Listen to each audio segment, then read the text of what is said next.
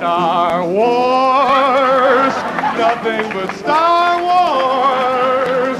Give me the Star Wars, don't let them end. Star Wars, if they should bar wars, please let these Star Wars stay. And hey, how about that nutty Star Wars bar? Can you forget all the creatures in there? And hey, Darth Vader in that black and evil mask, did he scare you as much as he scared me? Star Wars! Hello, and welcome to another exciting episode of the Fire and Water Podcast, the official podcast of AquamanShrine.net and FirestormFan.com. Not that you'll be able to tell by the content of this episode. I'm one of your hosts, the Irritable Shag from Firestorm Fan. Along with me, as always, is my co-host, less than 12 parsecs, Rob Kelly from Aquaman Shrine. How you doing, buddy? I have a bad feeling about this. Oh, you have been waiting to use that for I have. weeks. Actually, no, I have a really good feeling about this. We've been waiting to do this for a while, and we sort of hemmed and hawed over whether we should do it, and then we just decided, oh, to hell with it. And so I'm actually very excited to be discussing this rarely discussed topic that we're right. tackling. I mean, we're sort of tapping into an untapped zeitgeist, I think, in Phantom. What's that sound? That's the sound of us jumping on a bandwagon, folks. No, actually, we're not doing this to jump on the bandwagon. We're doing this just simply because we want to. We're nerds. We like talking about Star Trek. Who doesn't, right? I mean, I really said Star Trek, didn't I? It is a little late at night. Who doesn't love talking about Battlestar Galactica 80? So, right. You know. I tell you, Buck Rogers, bring it on. Space 1999. We are going to talk about the Eagle. Anyway, we are going to a little-known place that's it's far from here, and it was a while ago. But before we do that, we need to give thanks to our sponsor. Folks, this episode of the Fire and Water Podcast, we should have come up with a clever name for it, like the Lightsaber and Blaster Podcast. Anyway, this episode of the Fire and Water Podcast is sponsored in part by InStock Trades, your best online source for trades, hardcovers, and other collected editions. All for up to a smacking 42% off with free shipping for orders of $50 or more. Now get out your credit card, folks, because you're going to want to pick up some of these. What do you got, Rob? I have Dark Horse's Star Wars The Thrawn trilogy, which is the comic book adaptation of the Timothy Zahn books. The reading, we'll get into it later on in the show, but like reading the original 3 Zahn books was one of the great reading experiences of my life. We'll get into that later. So I actually haven't read these. It's not like I didn't know there was an adaptation because there simply is no Star Wars that has not been adapted into many forms at this point. But it just didn't occur to me. So I want to pick this up. It's the cover artist is Dave Dorman, who was a Kubert School graduate like myself, of course. The writer is Mike Barron. The artists are various. It's a full color book. Normal price is $34.99. In stock trades price $20.29. That's 42% off. This is some of the best now non-canon Star Wars you're ever going to find. These Timothy Zahn books, and I really cannot wait to read the adaptation. So, Star Wars: The Thrawn Trilogy, Volume 1 hardcover. Dude, there is some astonishing artwork in there, and I can't remember. I want to say it was a French artist. I can't remember which volume it is. It might have been in 2 of the different volumes, but this guy just, I think it's an heir to the Empire. Anyway, just the art was gorgeous. A little kind of stylized, but just gorgeous, man. So you're going to love the hell out of that thing. Cool. It's so good. My pick's also Dark Horse, which is kind of funny because, Marvel just got the license back to Wars comics, and a lot of folks are out there beating the drum saying how good the old Marvel Star Wars comics are. So, it seems like a natural default would us be pimp those. But you know what? Dark Horse had some amazing comics too. Yeah, I mean they had the license for a quarter century. Yes, they did. Well, I wanted to talk about first is Star Wars Empire. This is a series that took place in between A New Hope and Empire Strikes Back.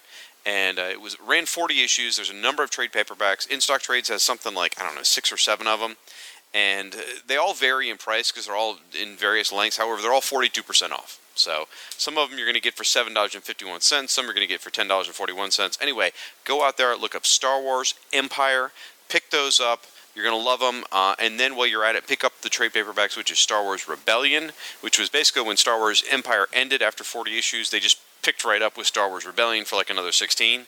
All of these have been reprinted in trades. They're also in some of the omnibus editions that are out there too. Again, whatever version you find, they're all going to be 42% off on InStockTrades.com. Definitely pick them up. You will not regret it. These are some of my... As much as I love the Marvel Star Wars stuff, this is like... Not quote-unquote more realistic, but it's more modern storytelling. It's more high-action adventure type stuff. It's great comics. I love it. In fact, if you liked the recent Dark Horse series by... what was his name? Brian Woods? Brian Woods, yeah. Yeah. This is more in that vein. So... Anyway, check those out. Star Wars Empire and Star Wars Rebellion, all within stock trades. Again, your best online source for trades, hardcovers, and other collected editions, all for up to 42% off with free shipping for orders of $50 or more. Now, before we get rolling, Rob, I do have to thank you and come clean with the audience. Last week, Rob was kind enough to run that JLA episode because I was not available. Rob copped to, basically he lied to you guys and told you guys it was all a scheduling problem for him. When in truth, it's kind of hard to say, but Rob was covering for my crippling Pez addiction. I am a Pez addict. I was clean for a number of years, but Halloween happened, and my daughter came home with her bag of candy, and I couldn't stop myself. I stole one of the Jack-o'-lantern Pez dispensers that she'd gotten, and next thing I know, I woke up 3 days later in my own filth, surrounded by discarded and abused Pez collector sets. There was Star Trek and Lord of the Rings and Wizard of Oz everywhere. I'm still having cherry and lemon flavored flashbacks, so forgive me, I was unavailable, and Rob, I really appreciate you stepping up there and helping me out. You got to well, the first step is admitting you have a problem. And you've done that here on the air. So, you just got to get that pink monkey off your back. I could live off cherry Pez. I actually knew somebody who collected Pez dispensers and had his collection on display in his basement. And they were all standing up. They're all just like in a big line. Wow. Yep. That's wild. Yep. Did he put gum underneath them to keep him from falling? I forget what he did. Well, this was in New Jersey. We don't get earthquakes, but I forget what he did. Something to keep them from falling upright. Yeah. Something, but yeah, he had a couple of hundred. Because that's all it takes is one stray cat, and that domino set's done. Yep. So, also, folks, by the way, there are 2 new podcasts that just got started talking about Star Wars. Now, I realize there's probably 5,000 podcasts talking about Star Wars, but 2 I wanted to mention. Just since we started this show. Right. 2 I wanted to mention specifically. One's over on the Two True Freaks Network. They ran the Star Wars Monthly Mondays for a number of years, which they've just completed. And they've started a new show called Growing Up Star Wars. So that's got a couple episodes under their belt. That's Scott and Chris, and I think Scott Riffin's also on the show with him. Also, Scott Riffin's got his own show called My Star Wars Story. And that's people talking about what it was like for them as a Star Wars fan. Now, I'll be honest, I haven't listened to either show yet, specifically because we were doing this episode. I didn't want to sort of color what we do versus what they do, so I don't know if we duplicate anything they did. Sorry, not on purpose. But anyway, definitely check those out. Growing Up Star Wars and My Star Wars Story. So, good guys. So where do we start besides May 25th, 1977? Well, where did you... when did you first see the first film? I guess is a good thing to find out. I'm confident, but I might be wrong. I'm confident I saw it in the theater in 77. Okay. It's possible I actually saw it in 78. No, you know what? It had to be 77. Had to be. Because I remember when the second wave of action figures came out. Okay. And I had seen the movie by that point. Okay, so I saw it in 77. Yeah, me too. I saw it. I saw it in an original run with my dad and my sister, and it's funny. I have this distinct memory of going right after the film ended to a department store, and my dad buying me a Han Solo action figure, and it was only in later on discovering that the action figures weren't out then. Right. They didn't come out for the following year, and they had the whole empty box thing that Kenner did. It was basically a promise. Yeah. To people, buy this certificate and you'll get figures later. So my memory, it's obviously, I must be remembering seeing it as a re-release and then getting the Han Solo figure afterwards because it wasn't out when I first saw it. So that had to be what it was. And then one of the other things I remember seeing one of the times it was re-released, and I still remember this like it was yesterday. It's amazing the things that you forget and the things you don't. But I remember seeing Star Wars in a theater, and I seem to think it was at the end of it. It made no sense that it would be at the end of it, so it must have been at the beginning, but I feel like it was at the end. But anyway, it had clips from Empire tacked on. Oh, wow. And it must have been before. And I remember seeing that scene of Darth and Han in Bespin. Yeah. And my head exploded. I mean, I just was so, because, I mean, you think this is like 78, 79. This is pre anything, like the only way you ever got any advanced news of anything was like Famous Monsters of Filmland or Starlog. And I didn't really get that stuff at that age. So, I mean, I didn't see any of that stuff. So this was like the first time I'd seen any new piece of Star Wars footage outside the holiday special, which we should probably call this episode the Fire and Water Holiday Special. But like, I just like levitated in my seat. I was so excited. I just never forgot that. Well, that first trailer for Empire is hilarious. I don't know if you've watched it since. Yes, I've seen it on the big screen, actually. Friends of mine have run it on the big screen. Well, the narration is really corny. I mean, it's really, like, you get voiceover guys who do voice work, and sometimes it's great, sometimes it's not. Well, the voiceover work for the original Empire trailer is really, really bad, and it becomes even funnier when you realize it's Harrison Ford. I didn't know that. Yeah, go back and listen to it. It's Harrison Ford going, I don't remember. Well, Orson Welles did the original Star Wars one, but Harrison does the Empire one. And it's terrible. It's really bad. So definitely, you can find that on YouTube. It's all over the place. But as we're sitting here saying this, now I'm questioning myself about whether I saw it in 77, because I forgot. You're right, the figures weren't out till 78. Yeah, they didn't come out till 78. I didn't know that until many years ago, and I read it. I was like, what? I don't remember that at all. So okay, I'm just deciding I saw it in 77, whether I'm right or okay. not. I don't care. I know my brother saw it either opening weekend or the second weekend, because like when he went to see it, there was a line around the building. There was a lot of buzz about the film, but no one really knew what it was about. So he was a very early adopter. In fact, he joined the Star Wars fan club early on and got the patches, and he got the necklace with the C-3PO pendant, which I still have to this day. Thank you very much. I must have driven my parents crazy because I just was – I was a superhero kid from birth on. And then we all know we've had to listen to you for 3 years talking about this. And then I'm so sorry. And then in 77, Star Wars it wasn't like they moved, they replaced superheroes, but all of a sudden superheroes had to make room because it was just nothing. Started from basically 77 through around 1984, other than the short burst with the Superpowers collection. It was all Star Wars. I just wanted nothing else but Star Wars. And anytime I ever got any other figures that were like space toys, they got glommed into the Star Wars universe. I had Battlestar Galactica figures. I was like, okay, they're Star Wars characters. They all got just caught up in the wave of Star Wars. How funny. Yep. How funny. Daggets fighting Wampus. I had Ovion. I had the giant big bug guy from Battlestar Galactica. I think I made him a Jedi or something. It was of course you did. Yeah. Because, wouldn't you?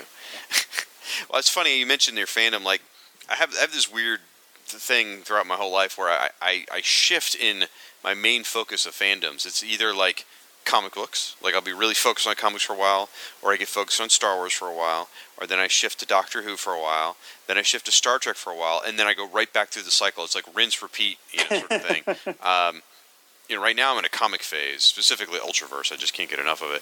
But it's when the Star Wars phase hits, like I'm reading the books, I'm rereading the comics, I'm listening to the soundtracks. It's what I want to watch the movies. It's what I'm doing, and you get caught up in it. You can't help it.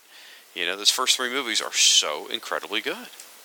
Yeah, and I lived and breathed the Marvel Star Wars comic in between. That was just any glimpse I could get of the characters outside of the first movie, and then the second movie, and then later the third movie. It just, like I said, I remember sitting in my parents' house in 1978 watching the holiday special. I still distinctly remember watching the holiday special. Yeah. And I didn't care. I didn't know that it wasn't good because I was 7. I was an idiot. I was just like, oh no. And plus it had the cool cartoon with Boba Fett in it, which was almost made it worth it. But what's the best thing about it? I have the holiday special. I don't know if you have a copy. I can't bear to watch it. So I mean, I've watched it a couple of times, and it's just unendurable. So I see no need to own it. It is so bad. Now I own it on bootleg VHS from a convention in like '94. Right. You know, it's like that's how early I got my hands on this thing, and we were so.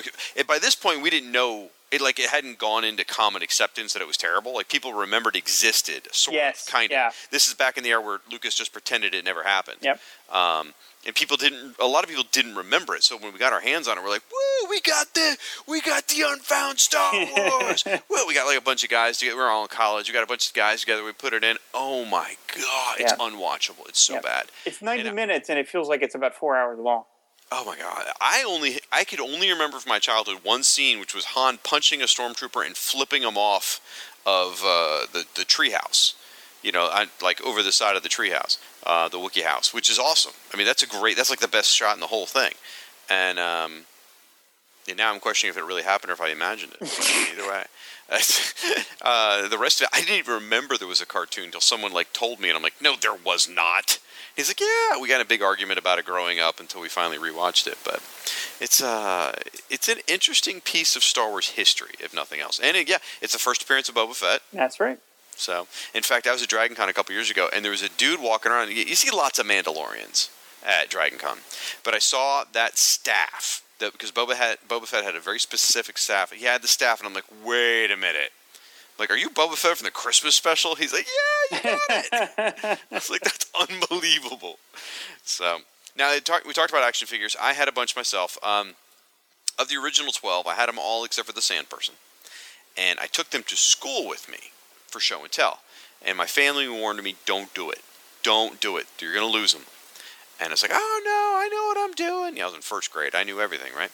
So I took them to school, and the way I had to bus to school was I would take a bus to a school, and then we would get on a transfer bus to a different school across town. It was just the way things worked. It was the 70s. You know, people liked people on buses.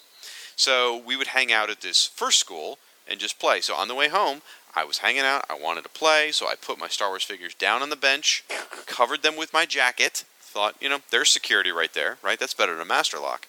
And went off and played. Came back, they were gone. Oh! Heartbroken. Devastated. To this day, I'm still upset about this. I tell my daughter this story when she wants to take something to school. When I went to Michigan this summer for an event, I took a picture of the bench and sent it to my daughter. I said, guess what this is? She goes, that's where you lost your Star Wars figures. I'm like, that's right. Is the police tape still up? Yeah. It's a crime scene. So what my family then did was they slowly replaced the figures for me. That's about the time the second 12 came out. So by the end, I had them all again. But just what a devastating blow to a kid. And I kept collecting the figures. I had every one of the A New Hope figures. I had every one of the Empire Strikes Back figures. And then by the time Return came out, I was sort of growing out of that phase. So I still loved Return, but once Return was over, and I hope I'm not getting too far ahead real quick here, but once Return of the Jedi was over, Star Wars was over. Maybe we will hold that conversation for just a few minutes, but Star Wars ended, guys, for a long time. It did. Young people can't even imagine that. But so my figures sort of petered out about, I don't know, like 10 or 15 figures from from Return, but that was it. So you mentioned the comics too. I didn't discover the Marvel superhero comics. I had a few. I had the reprints of the first few issues because I think when you were born in the 70s, you were issued those reprints. In 1977, they're just issued every child of the first couple issues. It was the way their parents were issued a Fleetwood Mac's Rumors album. That's right. And Neil Diamond's Hot Austin Nights or whatever it was, or Summer. I have no idea. Anyway, so I had those, but I didn't really get into it until I came across issue number 50. And this is in between Empire and Return. And Star Wars fandom was at a fever pitch, like you couldn't believe, in between Empire and Return. Anyway, Star Wars number 50 had a beautiful painted cover by Tom Palmer. And the inside had Han Solo in it. And at that point, Han Solo is in a carbonite, right? What the hell? So this was a big deal. And it was a double-sized thing. It had a great story. The Al Williamson art inside. Mm-hmm. It was a fantastic issue. And I read it. I fell in love with it. And so I actually ended up, that's my era of Star Wars comics as far as the Marvel stuff goes, is from Empire to Return.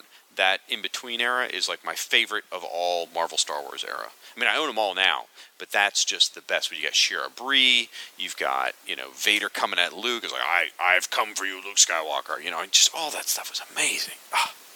There's a great issue of that series. Again, we're just jumping around here, but there's a great issue just before that, number 49, which is called The Last Jedi.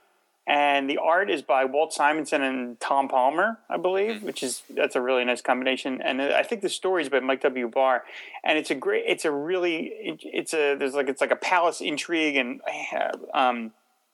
Luke and Leia go undercover at this planet, and they pretend to be different people.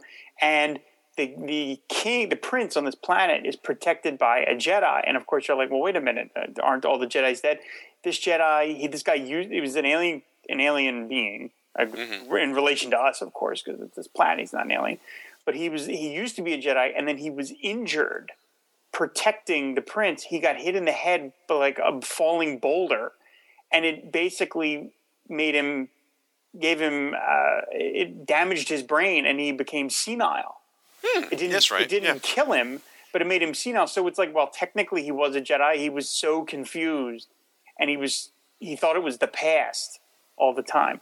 And it's a really beautiful story, and I love sort of the way that Mike Barr kind of got around the rule of, well, there are no more Jedis. It's like, well, yeah, he's technically not a Jedi anymore. He was, because Marvel had to do a lot of that, because apparently George Lucas had a lot of rules for what Marvel could and couldn't do.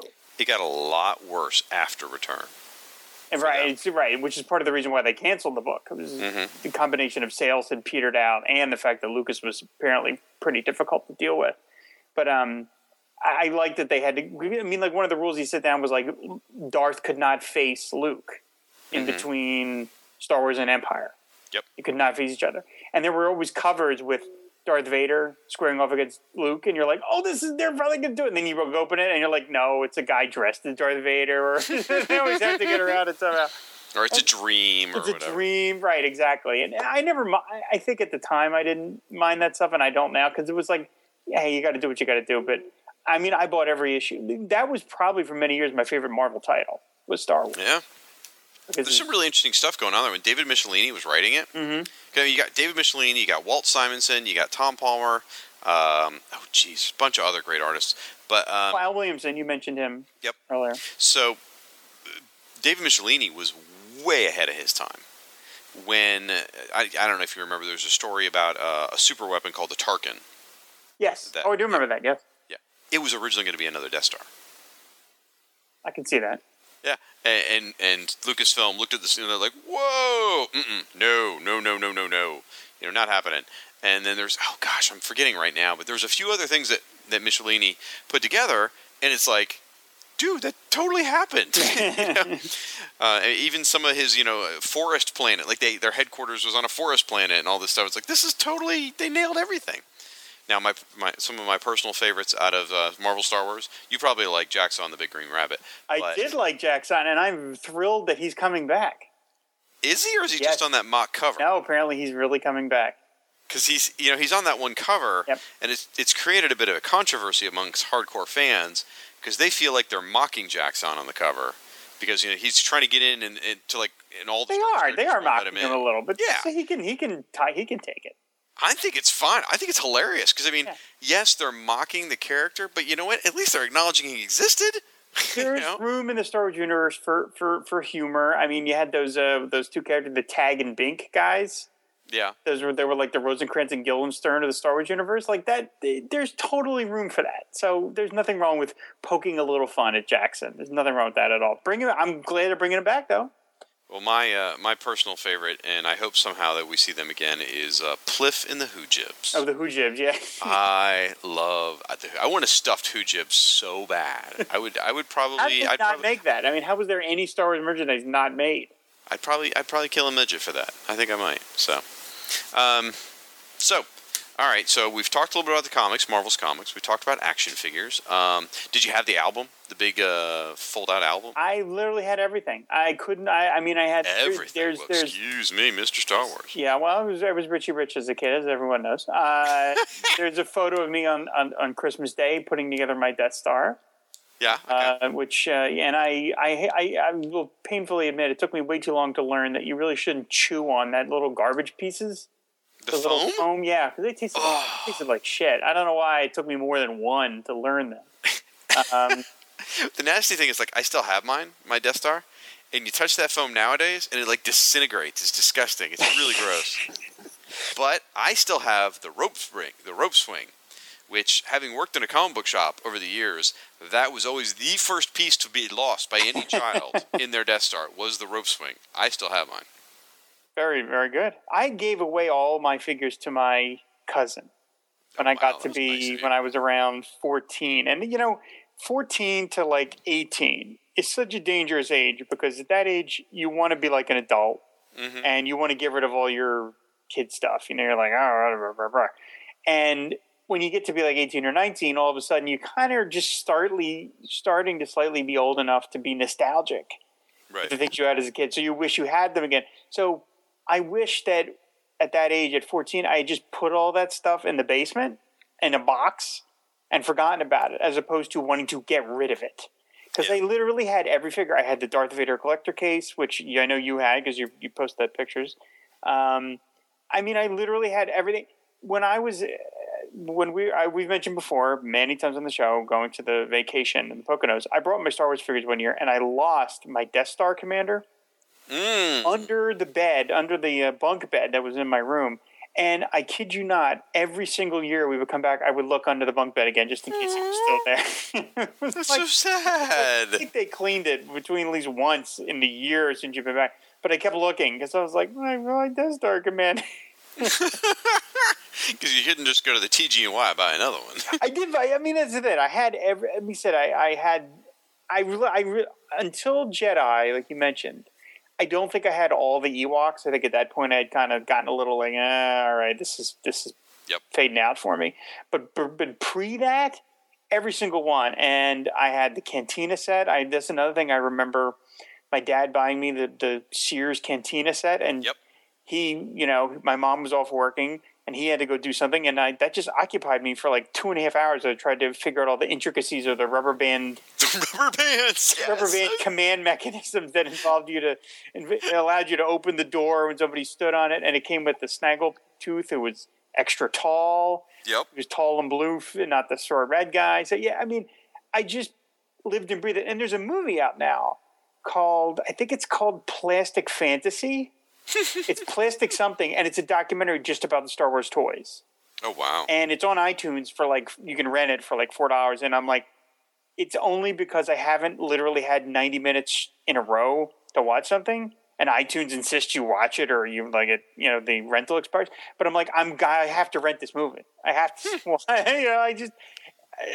I want to get one of the books too. I'm surprised I haven't gotten any of the books yet. There's a great book I got to recommend. I have. It was called Star Wars: The Action Figure Archive, and that's not the Sansweet one, right? That's a different one. Let me see if this cord will stretch all the way over here. Steve Sansweet, the guy. Oh, I know who Sansweet is.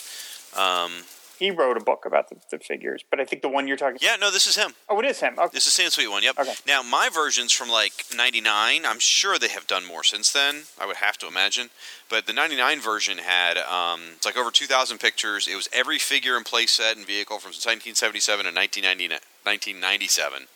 Great book. Oh, you just get lost in it. It's beautiful. Speaking, by the way, have you seen? There's a company that's producing 12-inch figures molded exactly based on the 3 and a 7.5. I have figures. Yeah, they're like $100 a piece. Yeah, but they're huge. They're like massive. It's very, very true. And do they have them now for Marvel too? Like they have Marvel Avengers ones that are that big. And again, we're jumping around, but like, can you imagine what toy stores or like your Target or Walmart or wherever you buy, what they're going to look like when the Star Wars merchandise starts hitting the new stuff? I don't know, because but we saw it all for episode 1, 2, and 3. I think this is bigger than that, though. I honestly think this is bigger. I don't know that it is. I don't know. Well, we'll get to that. Okay. We'll get to that. We're still in the past. Still in the past. I had the Dagobah play set. I had the Jawa Sandcrawler, the Land Speeder, the Darth. The only like flying ship I had was Darth Vader's TIE Fighter. I always wanted the Millennium Falcon. I remember being a total pissant when I got the Death Star, and like the box was large, so I was convinced it was a Millennium Falcon. Oh no! And I opened it with the Death Star, and I was like a total pissant to my parents. No! I carry so much guilt about that. I'm a terrible son.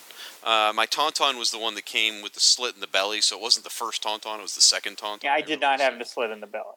So it's funny, all this stupid stuff that's coming back to me right now as I'm looking at some photos I took of my figure. So it's kind of like, oh yeah, I had that and that. Oh yeah, and that and blah blah blah. When we were for the first 8 years of my life, we lived in Philadelphia, and we lived in a row house. And for anyone who's not familiar with what a row house is, it's basically like you're sort of like your front door is one level off the ground. Mm-hmm. And so the garage is on the ground, and then your front door is one level above that. And so your front porch has like a big drop where your garage door is, and then the next house over, their porch is sort of like across the length of two garages. So there's like this big Grand Canyon between each of your porches. And I had my land speeder, and I used to rev my land speeder and see how fast I could get it, and if it could make it to the other porch. And it never made it. It always smashed into the cement wall. But damn if that thing didn't last for years. And I was like, boy, that's a really well-made toy, because I smashed the crap out of that thing. And all it did was just pop the little hood open. That was all it ever did, And I was like, that's a really well-made toy that it just survived that long, that much use. How much funny! I mean, very early on, I broke the third nacelle off, the one on top. Somehow it busted. I had it though, so it just didn't sit there. And I tried gluing it; would never stay there. So it became my toy Comlink. Okay. It was just the right size to be a Comlink. It was just the silly things you do as a kid. But there were some things too. It's like considering that they never, considering some of the characters they did make toys from. I'm always was always frustrated as a kid because did you replicate the movie scenes or did you create your own? I created my own. Okay, I did that. I did that too. I never recreated the movies, but nevertheless, I wanted every. Sure, you didn't, Rob. I never. You asked the question. I'm just saying. I had dreams of kissing my sister, but I did want every single character replicated. And I was so frustrated that they never made a figure of the little spy guy. Mm-hmm. The little long, that guy has a long scene in Star Wars. They made one later, right? But I'm talking about the original line. Sure. They made Power Droid, for God's sakes, a box with feet on it, and he has no line. Do not speak ill of the Gonk. The Gonk, that's right. His name is the Gonk. You know what I mean? But they made Death Star Droid. Who has no lines. He's just sitting in the Sandcrawler. But yet that guy, the spy guy, who looked kind of cool, and he had a little box that he talked to, and he got a whole thing. They never made a toy of him. I was just like, what are you doing to me here? You got 19 Lukes. Give me the spy guy. Yeah, there's some other stuff we forgot to talk about, too. Stuff that I had grown up. Did you have, I imagine you did. I think everyone in the 70s did. Did you have the Escape from the Death Star board game? I did. That thing was great. I mean, I don't remember if it could have totally sucked, but I just remember playing it all the time. I still have one of the little mover pieces of Han and Chewie standing there together on a yellow background somewhere. And then, of course, there was the Star Wars arcade game and the Return of the Jedi arcade game that we all love so much. Well, there was also an electronic game, and it was basically the X-Wing versus TIE Fighter, and it was like a little console. Oh, and it had a keypad, and you press button. It basically was sort of like Battleship, and all the ships are represented just by dots. I mean, the graphics were literally just red dots, and a TIE Fighter. And I played that thing. I swear, the batteries wore out, and I would just put new batteries in, and then just keep playing. I just never got tired of, and it made little sense when you got attacked by Death Star and by a TIE fighter. We're like, "Rrr." I again, I think about how easily mollified I must have been to my parents. You just give the kid some comic books or some Star Wars stuff, and he's just quiet for the next 16 hours. We don't have to feed him, bathe him. He's fine, you know. That smelly Kelly kid. He's quiet when he's got Don't think toys. that rhyme wasn't made many times growing up. I have very fond memories of playing the Star Wars arcade game and the Return of the Jedi arcade game. Oh yeah. Played the hell. I dunked so many quarters into the Return of the Jedi game. Because I just thought the graphics were amazing. You know, these were astonishing graphics, and by golly, I was gonna fly that speeder bike, and I was gonna get there to hear them say, "We are now part of the tribe." You know, I was so desperate to hear that little thing. Did you ever, like I said, like Rob's been saying, we're totally all over the board, and that's all my fault because I'm just ADD on this stuff. But did you ever listen to the radio dramas when they actually were on the radio? No, I missed that. I think radio was just like out of my periphery at that point. But I went back and listened to them later. I enjoyed them quite a bit because I love how it fills in the story. Oh yeah, of all the little, you know, like I love all that stuff. But no, that was something. And I remember I saw the ads for it in the Marvel comics, and I used to be like, "Where can I hear this?" But it just somehow escaped me. I don't know how we got hooked up with it, but we did listen to it. And I remember sitting on the floor of the... I mean, this is something that would never happen nowadays, but I remember sitting on the floor of the living room because my dad had this giant cabinet stereo, the kind that's like as big as a desk. Yeah, my parents did too, yeah. Yep. Sitting on there, you know, getting the dial, like spinning the dial to find the right station, and we would sit there and listen to... I think it was... In my mind, it was like Sunday afternoons or something. I don't know if that's right or not, but I remember sitting down and listening to that installment of the Star Wars radio drama, and it's just like totally transfixed. You're like, oh, I don't think I got a chance to listen to every single one, and I think that was probably the Empire one, actually. Now that I think about it, just given that where the house I remember listening to it in, it was probably the Empire one. And Return, actually, they never did a Return one until years later. Like in the 90s, they did a Return one. I didn't know that. Okay. It's not very good. Like you said, that Star Wars and Empire really fleshes things out. There's more to the story in there, so good. Yeah. So then, of course, there's the Ewok, Ewok and Droids cartoons. There's the... you know what? I will say my love of Star Wars bled into those. I tried them, and I just was like, I can't do that. Like, I at that point, I was like 14. And I just was like, I'm too old. I'm just too old. This is just too kiddie. I can't. I mean, I love Jedi. I saw Jedi in the theater, and I loved everything about it. And I think the film is just as good as the other two films. I think it's all of a piece. I mean, I think no pun intended, empirically, Empire is the best one of the three. I don't think there's anybody's even really... Star Wars is still my favorite. Empire is by far the best made film. But I think Jedi has so much good stuff in it that, to me, it's of a piece with the other two films. But after that, when it became so kiddie, I just kind of went, all right, yeah. And it felt weird. It felt weird to not be following it. Yep. Because, and I don't know how much people that are like significantly younger than us that listen to the show, can fully grasp how huge it was. Because there wasn't as much to be interested in. I mean, there just wasn't as much. I mean, there was Battlestar Galactica. There was Star Trek. Star Trek had lain kind of dormant for a little while there too. And there was Buck Rogers. I mean, there was always sci-fi stuff. But it just if you were a Star Wars kid, it took up 80% of your brain. Well, the closest I could give kids nowadays would be the Avengers popularity. Because, I mean, right now they've got 10 movies in that franchise. More action figures you can shake a stick at. More cartoons that you can shake a stick at. Comic books. I mean, it's everywhere. I don't know. And even that is not as pervasive as Star Wars fandom was. Yeah. Because we didn't have as much crap to be interested in. We had 3 TV channels. That's it, right. That's the other thing. Yeah, you just didn't have as much. You really didn't. So. Yeah. And... So I did want to mention one more thing. I'm sorry, my fault. I started taking us down a path, and I forgot to mention. Prior to 77, I just stumbled across this stuff recently. It seems like everyone and their sister knew about it but me. But the people who auditioned for the original Star Wars film is really interesting. Like, Kurt Russell auditioned for Han Solo, and you can see his screen tests out there. And he's pretty good. I mean, he would have been a perfectly good Han Solo, yeah. Yeah, I mean, if you think about it, like Snake Plissken or... Yeah. Not even Snake, more maybe his character from Big Trouble in Little China. Jack Burton. Yeah, if you think of Jack Burton as Han Solo, it totally would have worked. Yeah, oh, sure. Now, Harrison Ford is better. I mean, he's amazing. But then I saw the screen tests also for William Catt, as in The Greatest American Hero, for Luke Skywalker. Oh my gosh. He would have been an amazing Luke Skywalker, assuming they gave him a haircut. Because his hair in the 70s, when he tried out for Star Wars, makes his hair in Greatest American Hero look tame. The crazy hairdo he had going. But he is so good.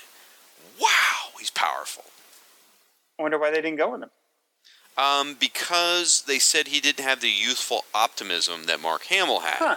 Okay. And if you watch the screen test with Harrison Ford and Mark Hamill, you can see it. Mark Hamill is also amazing. Mark Hamill, you watch that and you're like, oh my gosh, I wish a tenth of that had come through in the first movie. You know, because it didn't. The first movie looks really obnoxious, actually. But Mark Hamill... Like that scene where he whines that he only got a Death Star when he thought he was getting a Millennium Falcon. You really aren't unsympathetic to him in that scene. I thought you were going to go for a Tashi Station joke. Wow, look at that. You just took that and just slipped it right between the ribcage. All right, so if we begin to move on here, you know what? Like, what? You got one callback. I'm going to do a callback. Do it. Got something too. The holiday special. I know. I just want to talk about Lumpy. No. Harvey Korman. Oh. No. This was. I pitched this idea. I've pitched this to anyone who will listen, and people just back away from me and walk, and they don't make eye contact when I. But this is my thing. Lucas has said that if he could, he would hunt down every copy of the Harley special and burn it. Right? He has said that. Right? But he can't. He can't because that particular Pandora's box is open. Right? Right. And he also refuses to acknowledge its existence in any history, like in any of the books. Like, they'll mention it, but they don't give it... What? What is the weird sound you're making? In Expanded Universe, Chewie's married to a woman named Mala, and he's got a son named Lumpy. Okay, but I mean in the book, in the histories of these hardcover books that they've put out, yes, they don't mention the holiday special. They act as though it doesn't exist. Lucas wants to pretend it doesn't exist, but everybody knows it doesn't. Everybody knows it exists. There's no such thing as Life Day. Right. Okay. This is my thing. I think the best way to solve that would be for Lucasfilm to issue the holiday special on DVD, get interviews, get the people that made it, like do a full-on deluxe version, right? Mm-hmm. That way, every Star Wars fan who wants to own it can actually own a nice copy, and they don't own like the 5th generation, like the one you have, like the one everybody bought, that's made from a dupe of a dupe of a dupe from a reel in 1978 that some guy held in the back of his trunk. Right. But if Lucas doesn't want to make money off of it because he thinks it's so terrible, donate all the money to charity. Well, he did that when he sold Star Wars. But you know what I mean. But keep in mind, Lucas wouldn't do this. It would be Disney. Okay, well, all right. But I'm just saying but he doesn't. He has said he's embarrassed of the holiday special. He doesn't, and that's why he doesn't ever want to acknowledge it. Well, to me, it's like you're by doing that, you're allowing all the people that want to own it to own a shitty version of it. So just go full out and say, okay, fine, here it is. We're going to do a full version. It's going to come with a bonus disc or something. But I'm not going to make money off of it because I feel guilty because it's so terrible. So you know what? All the money's going to go to whatever my favorite charity is. And to me, that's win-win. You give the Star Wars fans what they want. They get to own a nice version of it. But you're also not feel like you're bilking your audience. You know, to be fair, they did re-release the Star Wars Christmas album. So, with John Bon Jovi singing. Yeah, so right again. So Lucas's protestation's a little, let's calm down, so I just think to me that fixes both problems. Is that if Lucas if there was a way to make sure no fan ever had a copy, I could see Lucas saying, no, I'm never going to release it because I control it. But he can't control it. It's out. It's done. Everybody's got it. So why not allow people a nice version of it? And I mean, get the makers to come and do a commentary track and just apologize for the whole 90 minutes and just I'm sorry. I don't know what I was thinking. Jefferson Starship. I don't know. I'm sorry. Harvey Korman doing a what was the chef? The Julia Child. Yeah, doing a Julia 4-arm or 6-arm Julia Child. It's just so. All right, I'm sorry we drag us back to that, but anyway. That's my idea. I know it'll never happen, but that was my idea. Well, J.J. Abrams could go look at it and go, should I invest my time in doing the post-production for episode 7? Well, I think there probably is enough of another people in the Star Wars team that he doesn't have to spend his time on. I think there's at least a couple of people working on these films. Just a couple. All right, so Star Wars, Return of the Jedi is out. It's over. Lucas has said numerous times in interviews, even though he tried to pretend he didn't, that he always envisioned it as a 9-film series. Oh man, But I mean, he spent so much time denying that. It's like, dude, it's in every. What are you talking? It's in every print interview. I committed that to memory, George. Don't lie to me. So, and then 1983 comes, 1984 comes, and by this point the cartoons are starting to wind down. I think it was around 86 that we got the Ewok TV movies. Yep. Which were a bit of a coffin nail to some extent. Yeah, I don't think I even watched those. I think by that point I was like, all right, enough. I did. Well, I got to tell my story then. I actually affected them. I played a role in Star Wars history, and it's sort of maybe not true, but it is. Bear with me. My parents worked for TV stations. My mom worked for NBC. My dad worked for ABC. The TV movie played on ABC. The second one had Wilford Brimley in it. And there's one part where he goes to adjust this machine, and he spits in his hands, and he flips a switch and grumbles under his breath. But I swear it sounds like the F-bomb. Okay? I kid you not. All right? And then so I watched this thing on tape, and I thought it was I'm like, what was this, 86? So I'm like 14. I think it's the funniest thing I've ever heard in my life. And I just keep rewinding and playing the scene. I showed it for my mom. My mom's horrified.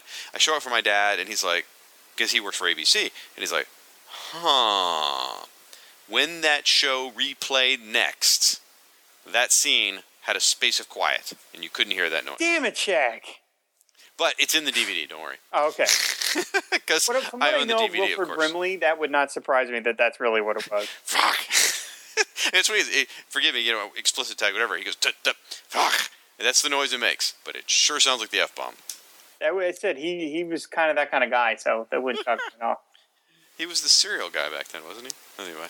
But he had done some other things. Did you know that J.J. Abrams, this is not Star Wars, but did you know J.J. Abrams, as a teenager, had a hand in changing a scene in Escape from New York, John Carpenter's Escape from New York? Really? He was the son of some movie executive, apparently. Yeah. And they held a screening, like a first print screening of Escape from New York. And Carpenter was there, and young J.J. Abrams, like 10-year-old J.J. Abrams, got to go. And after it was over, Carpenter asked people what they thought, and he actually had the temerity to pipe up and say that he thought that it wasn't clear that the Adrienne Barbeau character, spoiler alert, dies in the movie. Because she sort of dies off camera, and he thought it was confusing. And Carpenter agreed with him. And that weekend, they shot a scene in John Carpenter's driveway of Adrienne Barbeau dying. And that scene is in the movie, and that's because of young J.J. Abrams making the suggestion. See? Me and J.J. We're the same. Yep. Same thing. Same thing. So, the Ewok movies happen, and Star Wars dies a very quiet death. Right. The Marvel series ends a year after that. Yep. Star Wars just goes away. Yep. It leaves the public consciousness because we didn't all have we all had VHS, but home VHS tapes you would own were not a thing back then. No. You could get them from the video store, I think. Well, I don't know when they issued them the first time, but anyway. So there wasn't a chance to rewatch them. There was not any ancillary materials. Star Wars just literally became a quiet. It was kind of a dead franchise, and the movies didn't look like the movies were going to materialize, and so that was it. And as far as us Star Wars fans we just had to grow up. Now, there were a couple of things in here, and this is where I was not tied up in this at the time. I came later. But in 1987, during what's kind of called the wilderness years of Star Wars, West End Games got the rights to produce a Star Wars role-playing game. And it didn't come out with a lot of fanfare or anything. It just kind of quietly came out. But their system won a couple of awards. One was called the Origins Award for Best Role-Playing Game in 1987. So it got a little bit of attention, but not a lot. But the material they were producing there was really, really good. And in some ways, it's actually been referred to as the foundation of the expanded universe. Because they were creating concepts and ideas and background history that, and we're going to jump forward a little bit here, when Timothy Zahn was hired by Lucasfilm to draft the first novel, Heir to the Empire, they sent him a box full of West End Games materials and said, this is what we consider good Star Wars, make it like this. Well, not only did he make it like this, he used a lot of the ideas. A lot of the ships in the Heir to the Empire books and stuff like that, some of the names of stuff, all come from West End Games materials. So kind of cool that, it played a hand in carrying that through. Yeah, that's remarkable. I didn't know any of that. Yep. But that was when Star Wars came back, was 1991. Heir to the Empire and Dark Empire the comic were really the two things that trumpeted the return of Star Wars, wouldn't you say?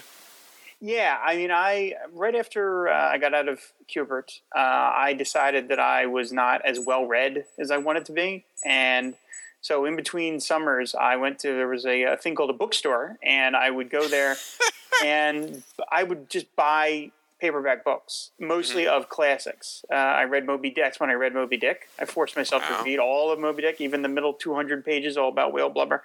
I read Crime and Punishment. I was like, I just wanted to educate myself a little bit because I had basically just been reading nothing but comic books for 19 of my 20-year existence, and I was just like, all right, let's expand the brain here a little bit. And so I was just reading book after book after book, and stuff that was above my head, stuff not so much. And then I decided, okay, I'm going to give myself a little break and read something fun. And they had those Timothy Zahn books, and to that point I had not read a single. I think these were the only Star Wars books in existence. And was there more than one out at that point? Yes, actually, there had to have been more because anyway, the story wouldn't make sense otherwise. But I remember I bought the first one, the first Heir to the Empire by Zahn, and went home and I read it, and I was skeptical that this was going to be any good because I just was like, it's a book, it's not the movie, it's not the Han Solo, whatever. I read the first book, and I completely fell in love with it. I mean, I must have read it, I think, probably in one or two seatings. I just kept I was so... And I remembered finishing the first book, got in my car, drove back to the bookstore, and bought the second book. Okay. Because I just couldn't wait. And then, for some reason, I didn't buy the third one, because I'm like, well, there's no way the second one's going to be that good. Wrong. The second one, and I went back to the bookstore again, and I think I read the entire trilogy in probably 3 or 4 days. I mean, I just tore through, because I was like, this is as good, in my imagination. So, I don't know if it's as good as the movies, but I remembered I didn't realize that I was so starved for these characters again, and being given something that was anywhere near close to the movies, I just jumped into the pool neck deep. I mean, I loved Thrawn. I loved all the ideas. The characters I heard, in the dialogue, I heard Hamill's voice, I heard Ford's voice, I heard Fisher's voice. It rekindled that all over again. And I started reading a ton of Star Wars books at that point because I just was like, oh, okay, this is a totally reasonable way of continuing this fandom. So this would have been 94 maybe then for you, I guess? I guess. I mean, I seem to think it was right after Kubert, but maybe that was a year or two after because I graduated in 92, but maybe it was a little bit after that. Well, the way it worked was Heir to the Empire came out in 91. Okay. Dark Force Rising came out, I'm pretty sure 92, and I'm pretty sure Last Command was 93. Okay, well then then it would have been 93 then. And then the floodgates just opened, and novels were pouring out. But those were the first sort of 3 to come out. Now, as I mentioned, Dark Horse did a comic at the same time called Dark Empire, and there was some conflicts here between what happened was because Heir to the Empire came out, and Zahn had his plan for the 3 books. Well, Dark Empire tapped into some of that same story. And so the apocryphal story is that Zahn got pissed off that the comics were using some of his ideas or the same ideas he had, I should say. And so he changed the end of his story to kill Thrawn, because he didn't want anyone else messing with him. I don't know if that's true or not, but that was the apocryphal story going around at the time. So for me, I didn't pick up the first book immediately. A buddy of mine bought it like the week it was released, Heir to the Empire. And it was immediately a New York Times bestseller. Like you said, the way you described yourself as starved for Star Wars, the country was starved for Star Wars. They just didn't know it until they read the book. And Zahn had when he used to take long trips with his kids, he would record the Star Wars movies on audio cassette and play them in the car. Awesome. So that's how, when you say you heard Hamill's voice and stuff like that, that was very much Zahn's influence of listening to those movies over and over and getting inside those characters' heads. So he was able to write their voice, quote unquote, properly. So anyway, so my buddy Ravenface, Simon, he read the Heir to the Empire right out immediately. He calls me in the middle of the night, and he just goes, "Shaq," like exasperated. I'm like, "What?" He goes, "Wookiees have claws." And then I think he hung up. I think that was it.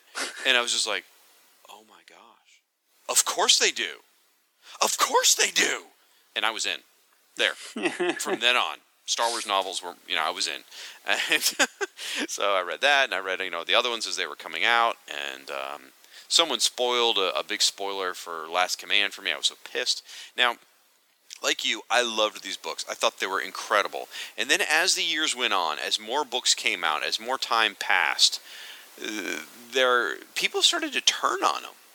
And went from saying that they were amazing books to start saying, well, they weren't really that well written, they weren't that great, when you reread them, they're not as good. Well, I've reread them, and maybe I'm just a simple bear, a bear of simple mind, or whatever it is, but I still enjoy them. I think they're still very good. I've listened to the unabridged audios, which, by the way, are excellent. You should do that, too, if you're in the car a lot. And, in fact, my 15-year-old stepson just read Heir to the Empire himself. He found it in the library. He brought it home. He's like, "Is this any good?" I'm like, "Oh." "Sit down, child. Begin reading now." Do not look directly at it. So he blazed through that, and now he's reading my Dark Force Rising, so which is really, I feel really cool. I'm like, I don't feel cool, but I feel really excited about sharing that with him. So we sit there I'm like, "What'd you read about?" And we'll talk about the chapters and stuff like that. It's a lot of fun. The thing that I love... I'm sorry. Go ahead. No, the books are worth rereading. If you hear otherwise, it's not... I disagree. I think they're definitely still solid stories. There are plot holes, and there's a huge debate as to whether Thrawn is actually a good Star Wars villain or not. Both sides have valid points. I happen to be on the side that I think Thrawn's an amazing villain. Yeah, well, that's what I was going to say. One of the things I loved about Thrawn was that Zahn had him learn from the past mistakes. And there's a sequence in, I think it's the first book. I haven't read them in a long time. I reread them at some point, but I haven't read them in a long time. But there's some point where some further down guy messes up like they would in the movies. Mm-hmm. And he's afraid Thrawn is going to kill him. And Thrawn is like, "No, why would I do that? You're a good soldier. That's a mistake to kill." He's like, "I'm not Vader. I'm not going to kill you because you make a mistake. This is the only way you'll learn." I was like, what a cool development to have a villain who's like, "No, killing my subordinates is silly. That's not going to, I thought that's a great little piece of character development. Well, they carried it through all three books because there's the first piece where he does that.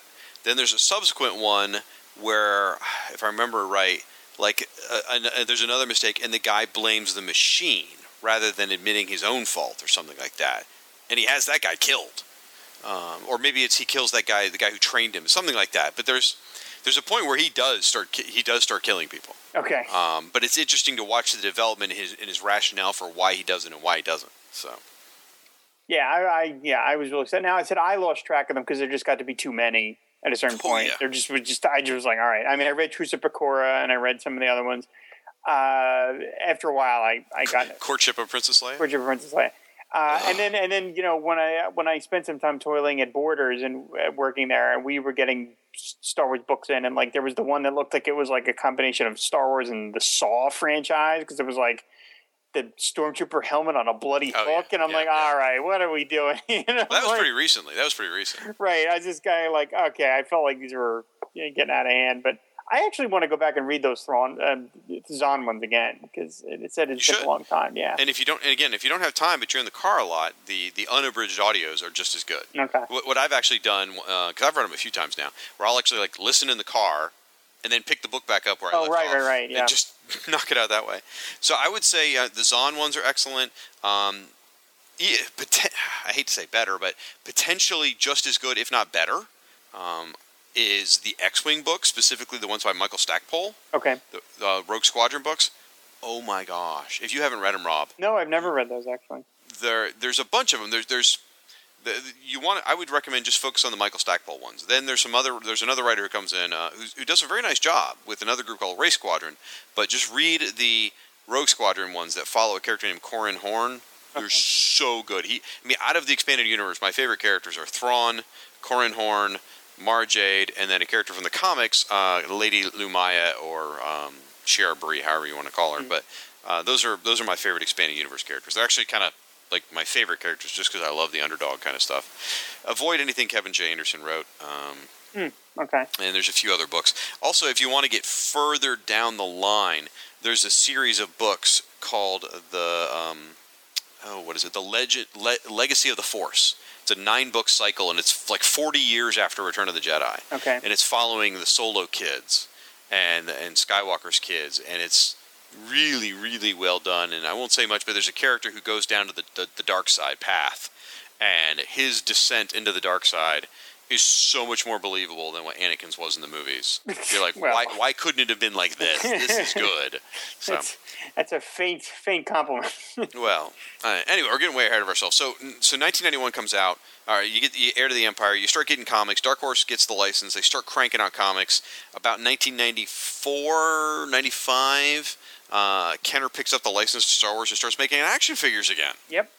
And they start producing all those unproduced figures that Rob wanted, the Spy and all this stuff. And I actually started buying figures again, but I wouldn't buy the characters I had as a kid. Because I still had those in the attic. I would only buy figures that they didn't produce the first time around. So I got my Sand Trooper that I'd always wanted, and I got, like you said, the Spy. I got a few others. And that guy has a name. I feel bad. I feel like a bad Star Wars geek that I don't know his name. They all have names, and I used to know them at some point, but they're all kind of gone now. Grand Moff Tarkin, I got his action figure. Like a lot of the, Wedge, Antilles, all those figures that you always wanted as a kid, you never had. So, and then it's about the same time in 94, 95 when Lucas says, "Oh, by the way, I'm going to make episodes 1, 2, and 3." And the whole country just craps itself. Like, oh my God, this is going to be the greatest thing ever. And at this point, Lucasfilm really knew how to turn on the marketing PR machine. Oh, yeah. They had it down. The pinnacle of this would be in 1997 with Shadows of the Empire. Are you familiar with this at all? Mm-hmm. Mm-hmm. Okay. I'm a big fan of this, Shadows of the Empire, from just the marketing perspective of it. The way they built it was going to have every piece of extraneous Star Wars memorabilia that a movie gets, but without the movie. So they had a book, they had a comic book adaptation, they had a video game, they had a soundtrack, they had action figures, you name it. Everything for Shadows of the Empire was out there. And it was a story that took place between Empire and Return. And it was an interesting enough story. I haven't reread it in years. I'm kind of tempted to reread it. I'd be interested. And the interesting thing was, like, the book told one story. The comic actually told a slightly different story, like about different characters during that same period. And the soundtrack's very good. I like the soundtrack quite a bit. And they actually went ahead and produced a book, which I've got, which I'm very proud to own, which is the Secrets of the Shadows of the Empire book. And it is literally the marketing plan. And I can't. Well, my background's in marketing. That's my professional background. So this stuff's fascinating to me to read this, like how they approached it, how they planned it. Here's how they were going to penetrate different markets and get the word out there and everything. And I just find it fascinating. So it was a success, right? I mean, anything with Star Wars is a success. But I don't know. I only have vague recollections of being involved in it. I remember I looked at it a little, and I think I just passed it by for whatever reason. Well, it was. I assume it was a success. I don't actually. And the book's written early on in the phase, so I mean, at that point, they're still working the plans. I mean, there's really nothing with Star Wars on it that wasn't a financial success. I don't think there ever has been. Pogs, maybe.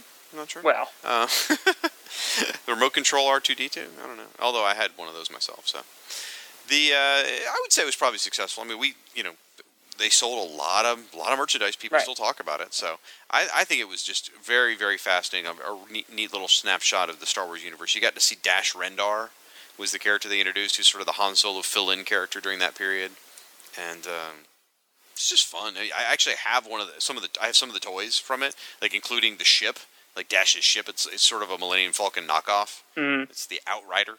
It's not a YT-1300. It's like a YT. I'm gonna forget. I don't remember. I better not say it. Somebody will get on my case about it. But anyway, it was neat. It really. I think they were sort of testing the waters for the release of the movies 2 years later on how they were going to make all this work. To have a cohesive marketing plan.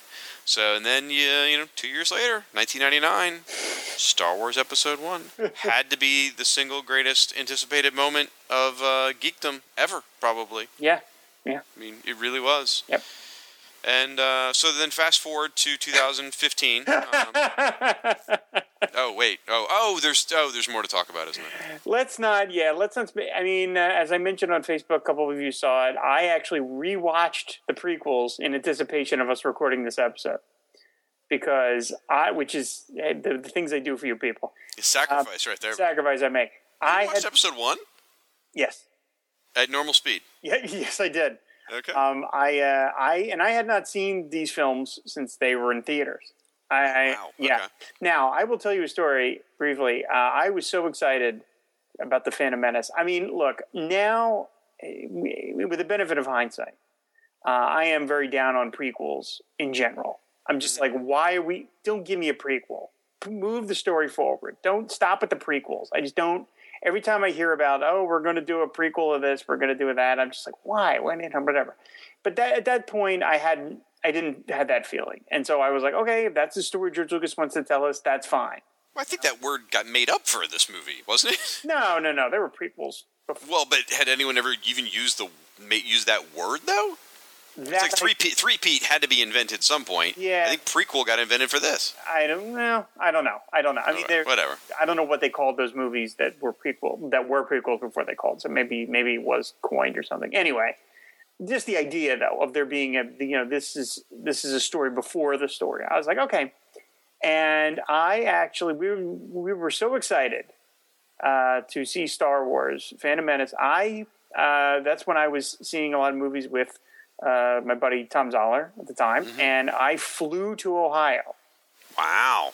I didn't drive anymore because I used to drive out to see him, and I used to fall asleep on the drive and forget that. So I flew out to Ohio, and we all saw it, him and me and some other friends that lived out there. We all saw it together. We went to like a 10 p.m. showing of the movie. And I remember after it was over, we all went to a diner. I think it was like a Denny's or something. And I can distinctly... I'm not good. Okay. None of us were lying to each other that the movie was good. Mm-hmm. We were lying to ourselves. Right. I'm glad you said that. Okay, good. We were not. I remember sitting there. In no way was I trying to sell the rest of them that I liked the movie. I was trying to sell myself.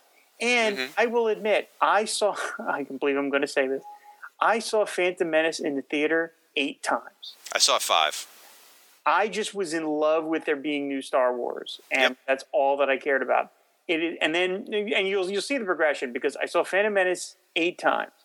I saw Attack of the Clones 3 times, and then 5 times for me. Oh my god! And then I saw Revenge of the Sith 1 time. Me too. Like, 1 time. In those intervening years, my intellectual honesty kicked in, and I went, oh, these are terrible. These movies are absolutely And ironically enough, Revenge of the Sith is by far the best of the 3.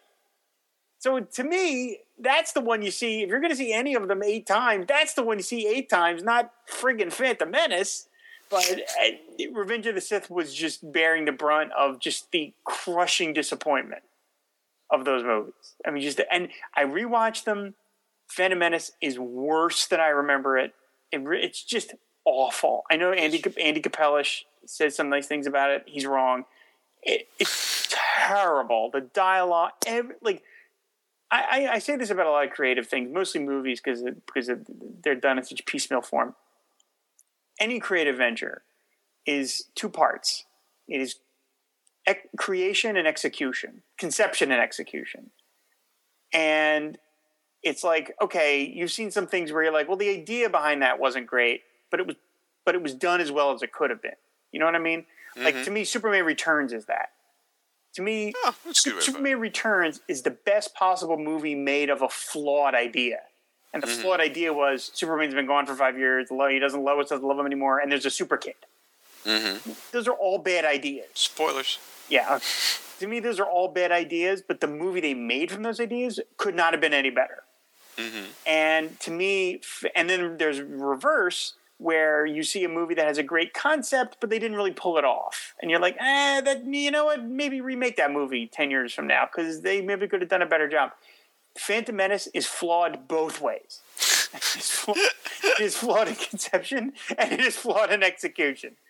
And when you go back and you listen to the commentary tracks for the original films that Lucas did, it's Lucas and I think Ben Burt and Carrie Fisher and I think someone else. I forget who. It's and they're not all together. It's stitched together of the four of them talking. You listen to Lucas talk, and he has no idea what makes these movies good. He really doesn't. And I'm like, wow, this guy literally has no idea what made these movies so special. And I'm like, that's why the prequels went so wrong. It's because he just didn't know. He just doesn't understand, which is unbelievable. You would think he would, but apparently he doesn't. Well, after seeing the prequels, I have said on a few occasions that the original three films are an accidental classic, and that sort of fits that mode. They really are. He didn't set out to make some of the greatest sci-fi adventure movies ever made. Right? Yeah. But he got that on the back end, or maybe he did set out to it, but he didn't know how to make it. Either way, he just wanted to make Flash Gordon. I mean, he basically just wanted to make a modern Flash Gordon. That was pretty much all he hoped to do. Now, we've already gotten some hate mail in our inbox. I see it. It's come through already. So I do want to say, real quick, as you're typing furiously on your little phones, guys, I don't know if I speak for Rob, but I am not a prequel hater, meaning like I hate everything about the prequels. That's not me. I don't think that's Rob either. We don't like the movies, but there's a difference between being a hater and being someone that doesn't like the movies. I appreciate that it did the prequels. There's some stuff I like about it, but in general, I don't like the films. But I just don't want to carry that label and get a bunch of hate mail for people going, "Oh, you guys are hating on the prequels." No, it's not that we're hating on them. It's just they weren't that good a film. I don't hate George Lucas. There are people who transmogrified the hate from the prequels to the hate of George Lucas, and I don't hate George Lucas. I think he made terrible movies, and he lacked the ability, the self-control to actually hand it off to other people, or maybe run it by other people, or have people in his employ that had the ability to say, "George, this isn't good." You're right. No one could say no to him. No one could say no to him. I mean, again, in a very Darth Vader-like sort of scenario, you don't want to tell the guy the bad news or he's going to force choke you. But then I remember, a couple of years ago, I saw, actually, I didn't see this movie. I can't bear to watch it. There's a documentary called The Cove, which is a movie about dolphin killing in Japan, where it's a I think it won an Oscar, and it's a very well-renowned movie, and it's about how Japan is sort of slaughtering these dolphins. They shouldn't be doing all the, I don't have to make the argument of why you shouldn't be doing that. Anyway, I can't bear to watch it. Even though I know it's probably a good movie, I can't bear to watch it. But one of the things that the filmmakers did was they went to Lucasfilm to help come up with some experimental cameras that could record under the water for like months at a time. And Lucasfilm helped develop this camera that looked like a rock or something, and it could withstand seawater constantly pummeling it for months and months on end and not be damaged. And he did this essentially for free. Like, he just did it because he's a big animal person. And I remember seeing that, and I thought to myself, you know what, George? If Jar Jar Binks dolls paid for that, then more power to you. There you go. You know, like absolutely. And so, no, I don't hate George. I mean, George gave us all something, and we all owe him. He owes us nothing. But I also don't. I'm not going to drink the Kool-Aid and say those are good movies, because they're not. They're really terrible. But okay, you know. I think my favorite is probably the second one, by the way. You know what? Rewatching them again. Phantom Menace, horrendous. The Clones, to me, boring. And then the second half of Sith, a lot better than I remember it. Okay. A lot better. Like all the stuff where he turns to Darth Vader, and I was like, oh man, cool. You know, like, so, you know, okay. But I was sort of glad to rewatch them, because it was like, I need to give these a fresh appraisal, as opposed to just being, you know, like, well, those are the impressions I had, you know, 15 years ago, and those are locked in stone. No, let me watch them again. Hard to believe that those are 15 years old. 15 years, and Phantom Menace is 15 years old. So that's nuts. But no, I mean, I don't consider myself a hate. I mean, I know we make fun of them, or at least I do, all the time. Yeah. And I think the reason I give them a lot of shit, the way I give Green Lantern a lot of shit, like I know I make fun of that movie all the time, and on Facebook people are like, "Why do you hate on Green Lantern? So many worse movies."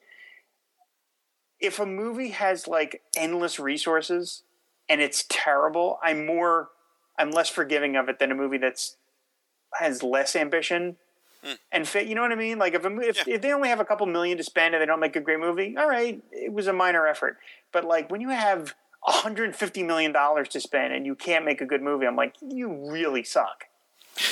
And that's why I hated Green Lantern. To me, it was like so much money was thrown at Green Lantern and no thought was made into the actual film. I think it was, you know, that's why I'm like so angry at that movie. Well, a lot of thought. Now, be fair. Let me not say thought. A lot of thought is put into these movies, but it's just wrong-headed. I feel like the screenplay of Green Lantern was an afterthought behind the marketing and this is the beginning of our universe kind of thing. But okay, and no, clearly a lot of thought was put into the prequels. But yeah, it was wrong-headed. It was, and so you know, okay.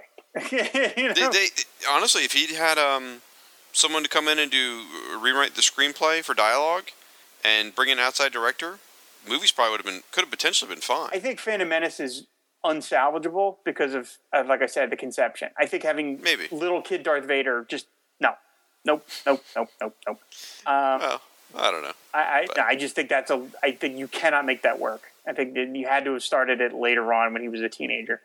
But you know what? My nephew, who I talk about on the show, loves them. And he loves them, all the movies together.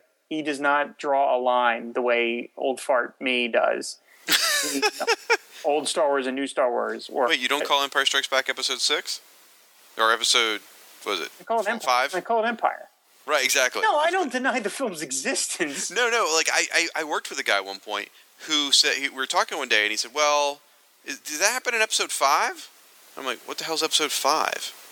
He's like, well, that's the one on the snow planet. Yeah, I'm like, Back. I'm like, it's freaking Empire. Yeah. He's like, well, yeah, but it's Episode 5. I'm like, no, don't call it that. Yeah, right. No, don't do that. No, my nephew, he regards all Star Wars as all good. The Clone Wars cartoon, it's all one thing to him. And so, you know, who am I to disabuse him of that notion? Have you seen the Rebels cartoon yet? I have not. I've watched little bits of it. I can't get past the animation. I just can't. To me, it's such a cruddy-looking show. Get over yourself. It's fun. Okay. It's fun. I know I've heard good things, but I just can't. That animation just like, oof. Check this out. They've done some really clever things with it. Like one of the characters, I've only seen a couple episodes, and I watch it with my stepson, and because I'm an old man, I fall asleep usually. But there's a large sort of animalistic character with pointed ears, and if you look at it, that is the old Ralph McQuarrie artistic interpretation for Chewbacca. Oh, that's fun. Okay, I like that. Like, you remember the McQuarrie stuff that came out before? Yeah.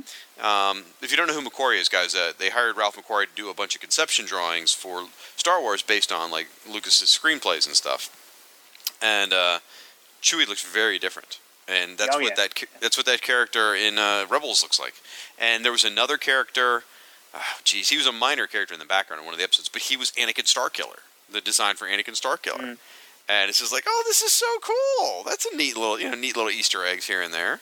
I think they even made toys based on his designs, didn't they? Didn't they do a line of toys? They did at some point, yeah. Yeah. Well, they made toys on a bunch of stuff. Like, they made toys on the comic book characters even. So, like, I have a Lumaya character from the Marvel comics. I have her action figure. But no Hoojib. Don't make it hurt. Don't make it hurt. In fact, the only Star Wars action figures I have, because I have some action figures on display in my office. I have a bunch of the Justice League and Justice Society figures.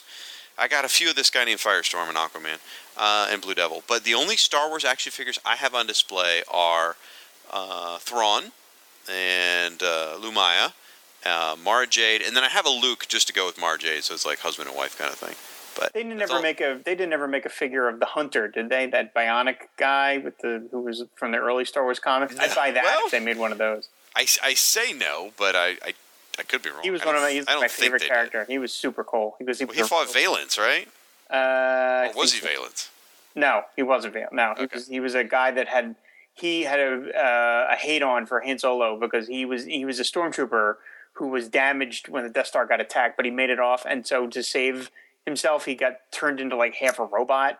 Okay. And he had like all this fake flesh put over his face, and at the end of one of the issues, he pulls his face off, and he's like a half robot. I was like, so he was always like my favorite character. So if they made a toy of him, I'd probably buy that one. But my weakest area of Marvel Star Wars is like that episode or issues 7 through like 40. Yeah, just the ones I have them and I've read them, but I just barely remember them. In fact, I was counting up how many Star Wars comics I have. I have something like 350 Star Wars comics. That's a lot of Star Wars comics. Where the hell did all that happen? How did that happen? I don't even know. So, and now so really for me, my Star Wars jam is the novels. That's what I love the most. And then the role-playing game. Those are my two favorite things. The novels, EU. Sorry, I know there's a lot of folks that like the EU from the prequels. I've never gotten much enjoyment out of that. I know there's some good stuff out there. I know like the Order 66 books from the Commando books are supposed to be pretty good by Karen Travis, but my jam is the New Republic era novels are just my favorite. Anyway, the role-playing books are great. I've played all the West End game systems, played them for years. In fact, I met a guy. Well, I knew this guy when I was younger. Then he came into the store I was working at, and he had an interest in Star Wars role-playing games. We got talking about the Zahn books. We put together a role-playing group.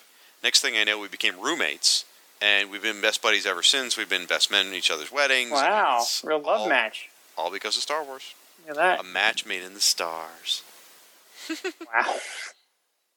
So, something's coming up. 2015, huh? Mm-hmm. And just this week, they announced the title. See, once again, our show influences. As soon as I announced that we were going to do a Star Wars episode, they announced the title. It was like what Marvel did. As soon as we did our episode about the DC movies, Marvel makes this big announcement. Hey, we are just, we wield more influence with the show than we would have imagined. And as I said, I look forward to buying a lottery ticket this weekend. That's right. The Force Awakens. I am so proud of my 15-year-old stepson. He is a true Star Wars fan. Because when they announced the title, I called him in my office. I was like, come here. They've said it. They've said the name. He's like, oh! I mean, he freaked out. He almost was visibly shaking. He was so excited. And I'm like, you ready? He's like, yeah. I'm like, all right, here we go. And I click the link, and there's the title card. It says The Force Awakens. And he's like, The Force Awakens. The Force Awakens. What does that even mean? And I was like, you've come of age! Because it's exactly how every single one of us felt when they announced The Phantom Menace. We're like, what? What the hell? I'm excited, but what the hell is that? And the same thing with Attack of the Clones. We're like, Attack of the Clowns? Is that what that is? They're going to have clown cars? I mean, every time other than Revenge of the Sith, because that was an obvious parallel to Return of the Jedi, we've all been scratching our heads when they would announce a movie title. So I was like, you're all grown up now. I'm so proud of you. So, what do you think? What do you think of the title? It's a little passive to me. Yeah. To me, it does hint on what the story might be. I am not going to hunt down any information of the movie. I am only going to want to see what they choose to show me because I don't want it spoiled. I don't want to know things. I want to go into the movie pretty cold. I'll watch whatever trailer they put out or trailers. Maybe not even that. Maybe even one trailer might be enough. There's rumors that there's going to be a trailer next month. The prevailing rumor seems to be it's going to be in front of Into the Woods because that's a Disney film. I have mentioned, I think, on the show before that at work we have access to a site that is basically just a series of electronic press kits by all the major studios, and they put up pages for movies that are coming. and they'll put a page up, and they might not even have any content, but they put a page, and Disney has a Star Wars page up on this site. Now they're not going to post anything there that the rest of you aren't going to see because they don't put things, it's not going to leak. But I'm just so excited that the page is there. And I get, every so often I see it and I'm like, ooh, Star Wars. Because I mean, that's not my department, a theatrical trailer. So there's no reason for me to look at it, but nevertheless I do. Every time I see it, I'm like, ooh, did they put it? No, okay, there's nothing in there. Like I said, I think it's a passive title, but I can imagine that the story is going to be something to the effect of, Luke has been kind of gone into maybe not hiding, but, if he's got the big scraggly beard as he seems to, that he's probably been sort of been Kenobiing it in the past, 30 years. And now the Force has to, the Jedis have to come back in some way to fight some new threat. I have no idea, and I don't really even care. I've been kind of speculating that it's like he's been training young Jedis for a while. Right. But this is when they finally have to prove themselves. Okay, it could be that too. Yeah, absolutely. It's an interesting idea. Yeah, I mean, I look at it like the title doesn't make a damn bit of difference. Skyfall is a very boring James Bond title, and that was a great movie. Yeah. I thought Phantom Menace was a perfectly fine title, and we all know how I feel about that. So the title doesn't have anything to do with the quality of the movie. Right. I mean, J.J. Abrams, he made a really, really great Star Wars movie that he called Star Trek. Mm-hmm. Very action-oriented. I didn't realize it until someone else told me that. It's like, wow, that makes a really great Star Wars movie. I'm like, what? And I watched it again. I'm like, wow, it does. Just needs lightsabers. So I feel very confident about this movie. I mean, I think it has every chance of being very good. Now, you mentioned Luke with the scraggly beard, so I assume you've seen the still of him looking just like friggin' Ben Kenobi. Mm-hmm, mm-hmm. And Mark Hamill is now the same age Alec Guinness was when Alec Guinness made Star Wars. No way. Yes, he is. I mean, that image blew my mind. Like, I've been, like, excited and stuff, and like you, I'm actually going to try and avoid a lot of the promotional stuff. Even the stuff they want me to see, I'm going to try and avoid a lot of it. I'll watch the trailers just because I can't. You won't be able, yeah. I mean, right. Awesome. But when I stumbled across that by accident, and I saw that, and just like, holy crap, that's amazing. Mm-hmm. I even showed it to my wife, who doesn't care at all. She likes Star Wars. Don't get me wrong, but she's a sequel hater. She thinks no movie should have sequels. She thinks you just do the first one, you be done with it. You don't do this nonsense. Ridiculous. Well, it's her philosophy, but. Although I think actually she's probably okay with Empire in Return. Evidence is mostly on her side, though. When I think about it. Well, I think again, if it's designed to be a 3-arc story, it's probably okay. But when they make a movie and it's successful, they go, "Oh, we're making a part 2." Yeah. Ghostbusters Part 2, perfect example. There are very few examples. Yeah.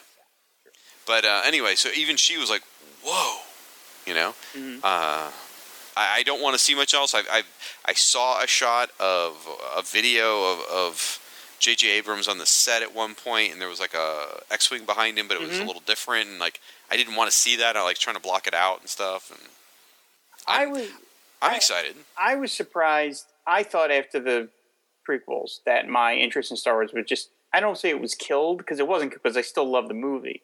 I still watch the movies regularly. So it wasn't like it killed her, but it just killed my ongoing interest in Star Wars. I just was like, okay, my interest in Star Wars is these movies and these books and these comics and nothing past 1997, because these prequels are just so terrible. And I thought that's what happened. And then when they announced, hey, we've sold it to Lucasfilm and we're going to make more film. I'm sorry, yeah, Lucasfilm sold it to Disney. And we're going to make 3 more films, and they're going to be the continuation of the story. And we've got Hamill and Ford and Fisher. It rekindled that all over again, and I was surprised by my own reaction, because I was like, "I'm back in, baby." I was in, and they posted that photo of the cast all sitting around at the sort of the table read, as it were, and I just got completely into it. I just really did. Now, if I go and I see this movie and it's terrible, and I'll then know, okay, I'm a Star Wars fan up to a certain point and not past that. Then I'll know it really is dead for me. But for now, like all my normal hard-hearted cynicalness drops away on this, because everything I've heard them announce, I think, has been the right decision. in terms of the cast. They got all that heat for there being so few women and minorities in the film, and then what do? They go out and they announce that Lupita Nyong'o was in it, and the woman whose name Gwendolyn, I forget her, Christie or something, the woman from Game of Thrones is in it, who is a great actress. She's my favorite part of Game of Thrones. She's in it. Lawrence Kasdan is back. Right? It's like it's practical effects. Ryan Johnson is doing episode 8.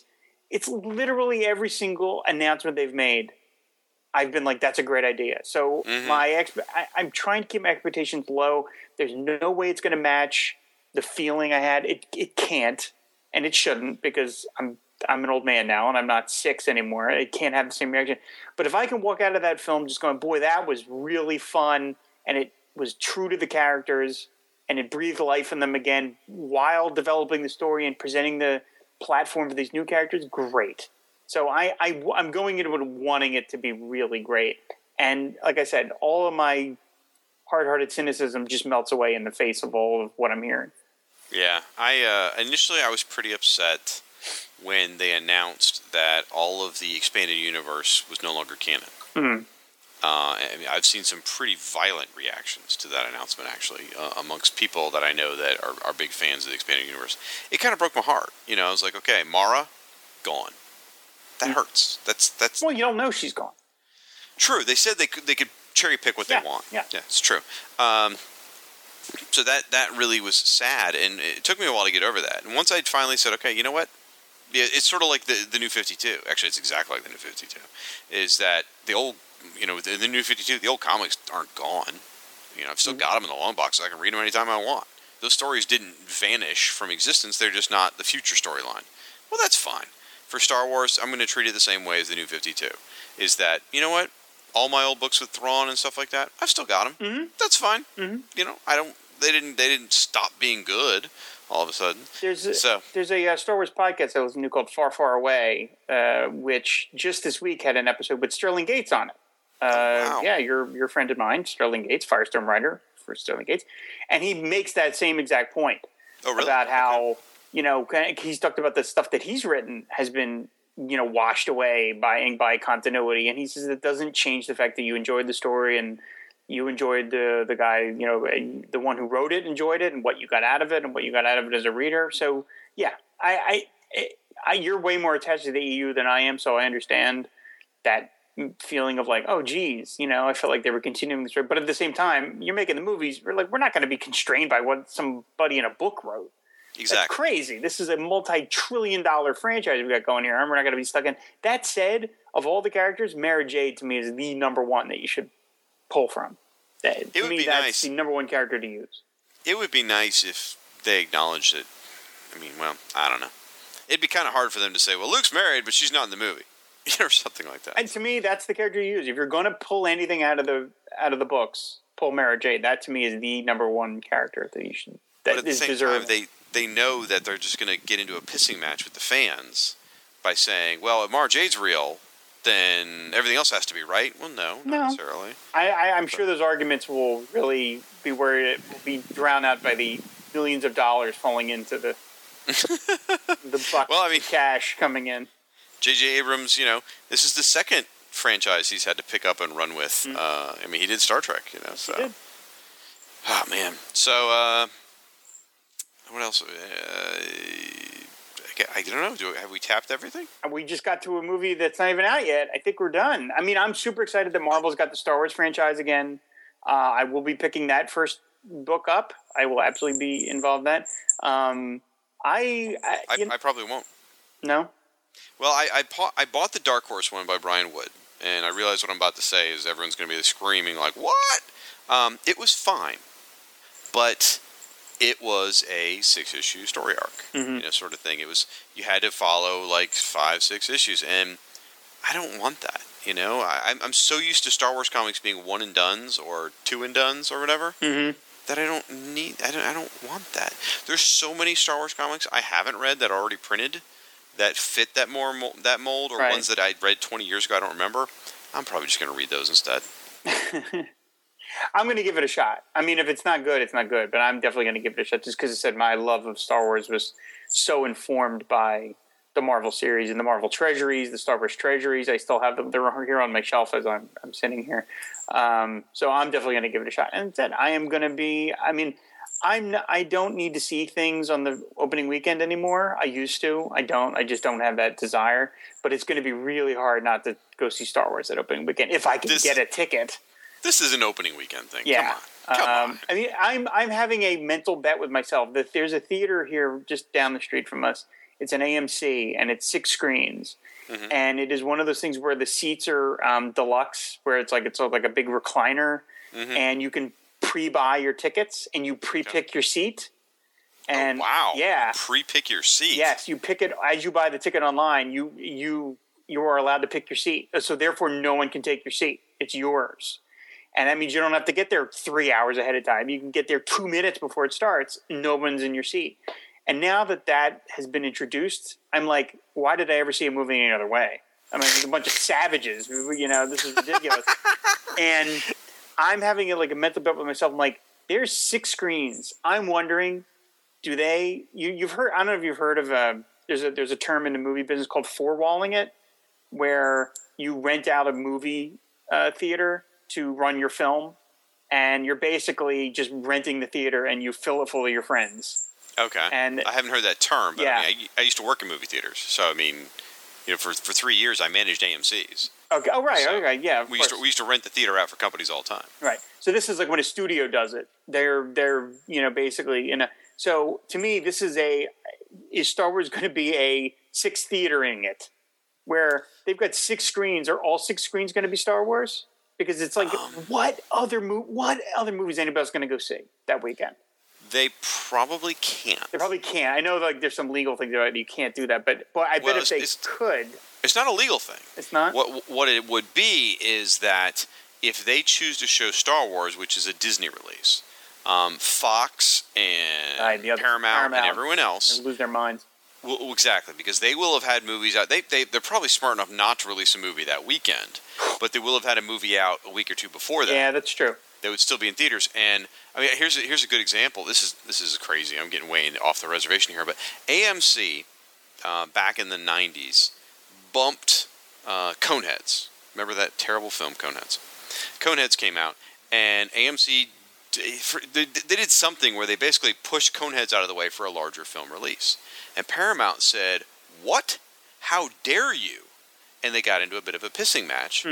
And for years, AMC didn't get Paramount movies, with the exception of if they were the only theater, like in an area. If they were the only theater in the area, they would get the Paramount movie. But if there was an area where you had 2 theaters and they would split who got what movies, AMC never got the Paramount film.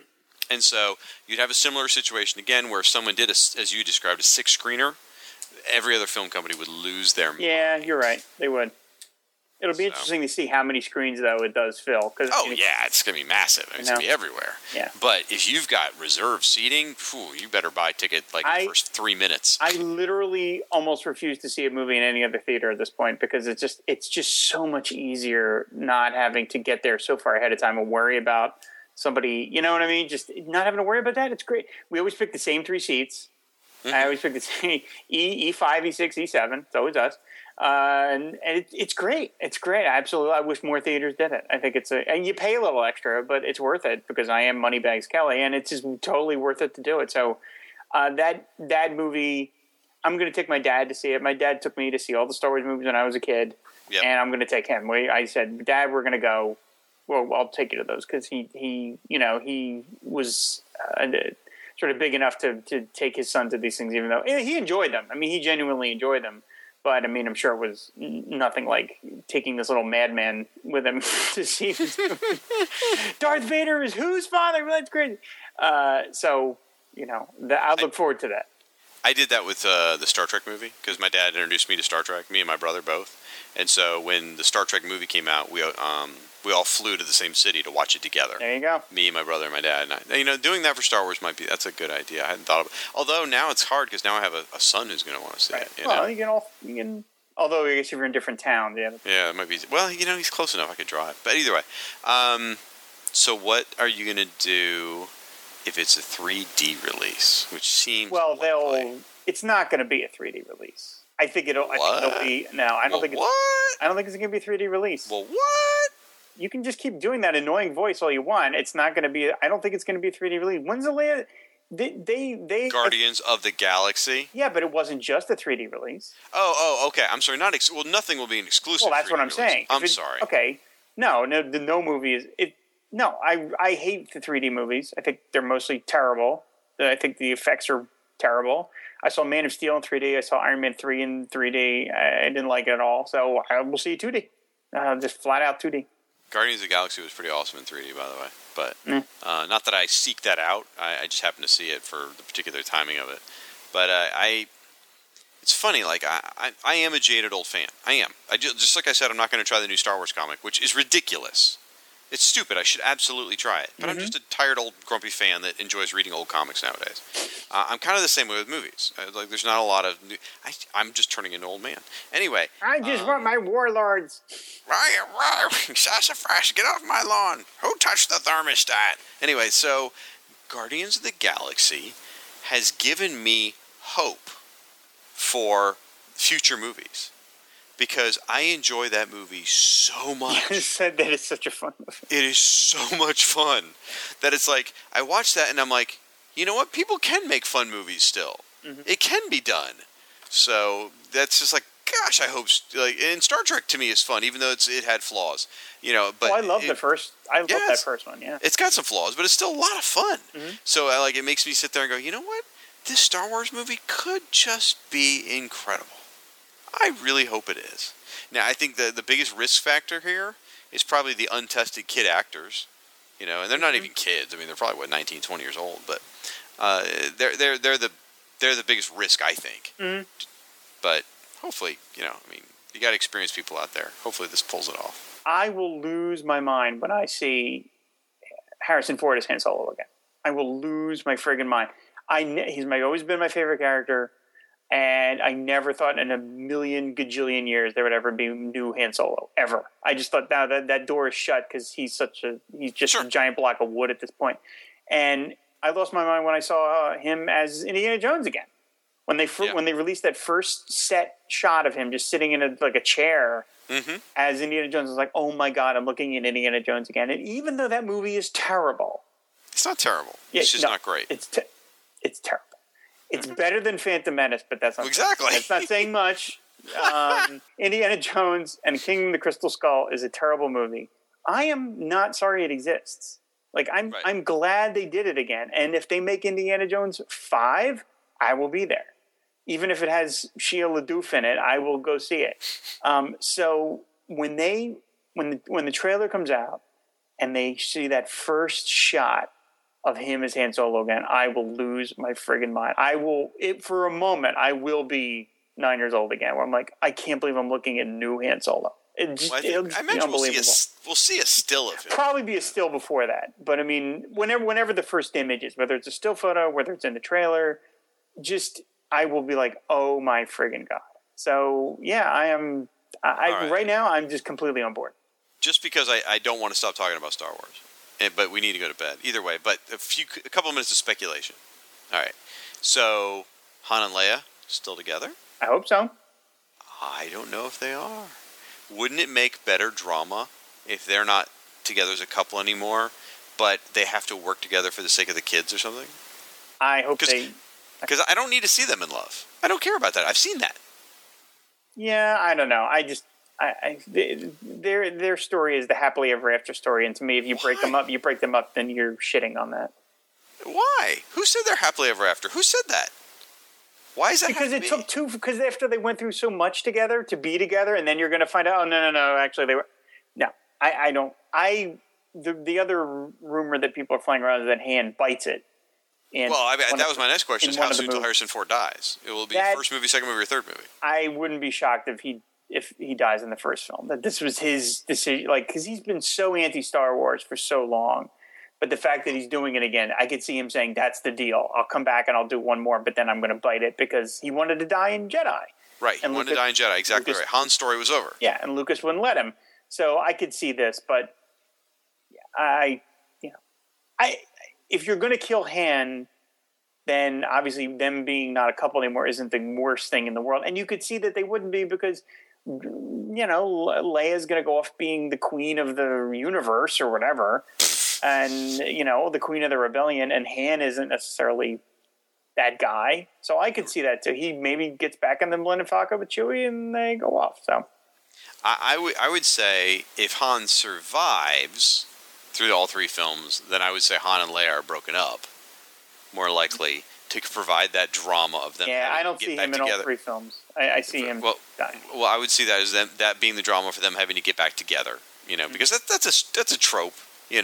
Couples, when you see him again, they split up and they have to get back together. But if he's going to die, then yes, I would say they're together the whole time, because that would make more sense.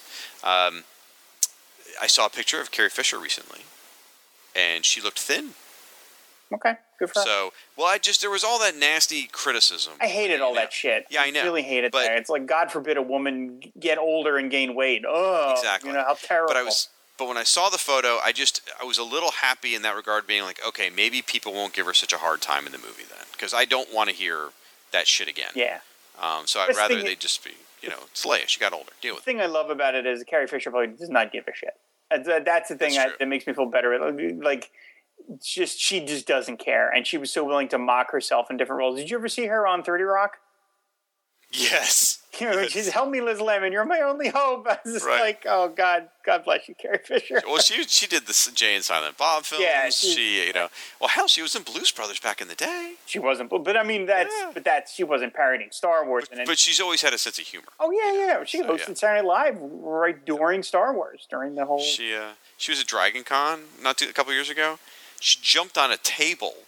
And it was yelling like, "I'm Carrie frickin' Fisher" or something like that. I don't know. She was just having fun, being silly. Of the three, and really we should lump in Billy D. Williams there too, because he deserves to be in there. And I hope he's in the film. He's not in there. I hope they're saving him. Like, I hope that it's like, well, we don't want to show up in the second film. Yeah, like he did. Okay. Like, I don't want them to tip their hand. They don't have to reveal we got everybody. It's like, we'll leave some things to be some surprises. Like, of the three main cast members, if I could meet one of them. Mm-hmm. Carrie Fisher would be the one I want to meet because she'd probably be the most fun. Hamill, I can't get a read on. And Ford, he'd be the one I'd want to meet the most, but I feel like I'd come away with the most negative. Yeah, maybe. And I'm like, I don't want to meet a guy and then walk away being like, oh God, he was such a dick. So, well, it's not that he's going to be, but he's not. He's an actor. He is not Indiana Jones, and he is not. Well, I know that. I just feel like he would be just a big grumpy. Yeah, he doesn't like all the adulation. Yeah, exactly. Fisher would be the one to seem like she's most fun. Yeah, I've read her books. I mean, she's a blast. She's a blast. I'm just thrilled that they got him to do it. So all right, so we got that speculation. Luke has kids. I don't know. I think he kind of has to. I could see that. I mean, I hope they do Mara Jade and stuff. So that would.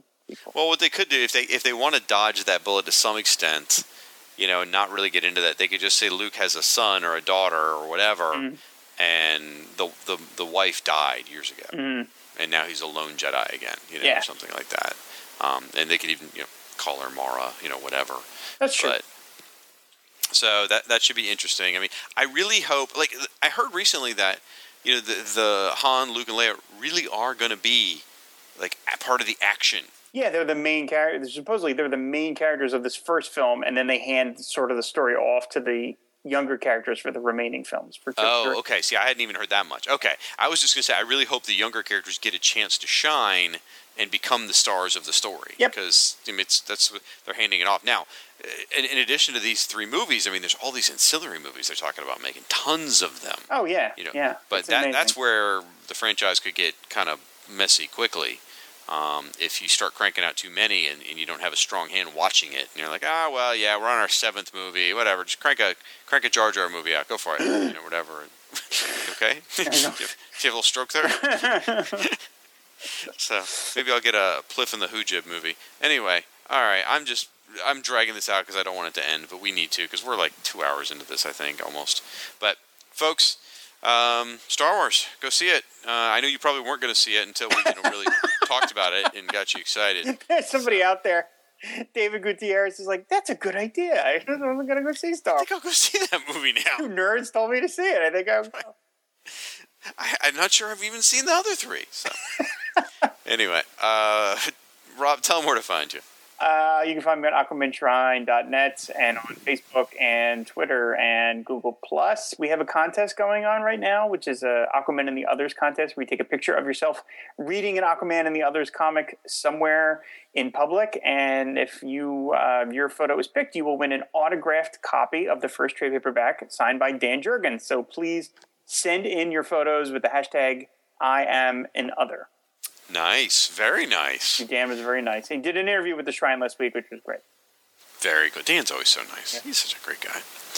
You can find me at firestormfan.com. You can also find me on Facebook, Twitter, Instagram, Google+, and Tumblr, all as Firestorm Fan. You can also find me over on the Ultraverse Network, dedicated to Malibu's Ultraverse, or I should say Marvel's Ultraverse. Gosh, everything's all tied together. So Marvel bought Malibu, Disney bought Marvel, so there could be a Ultraverse Star Wars crossover. Could be a Han Solo Sludge team-up.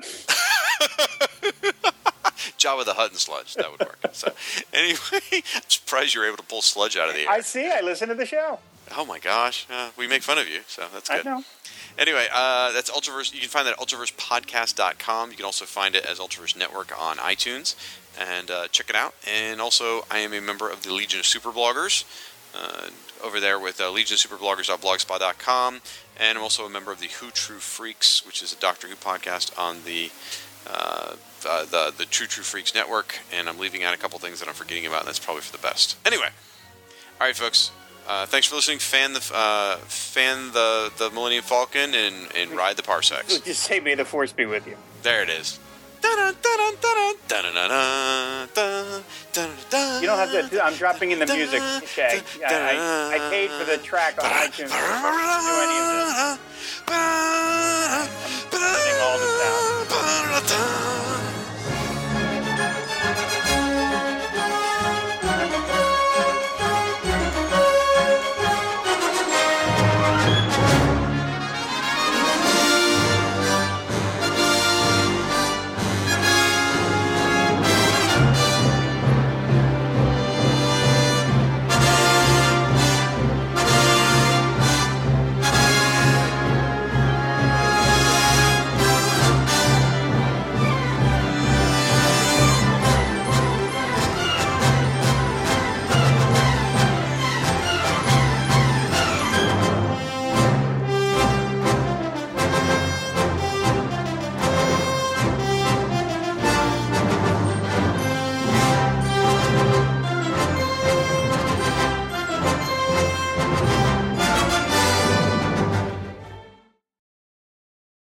Master, sir, I heard Yoda talking about midichlorians.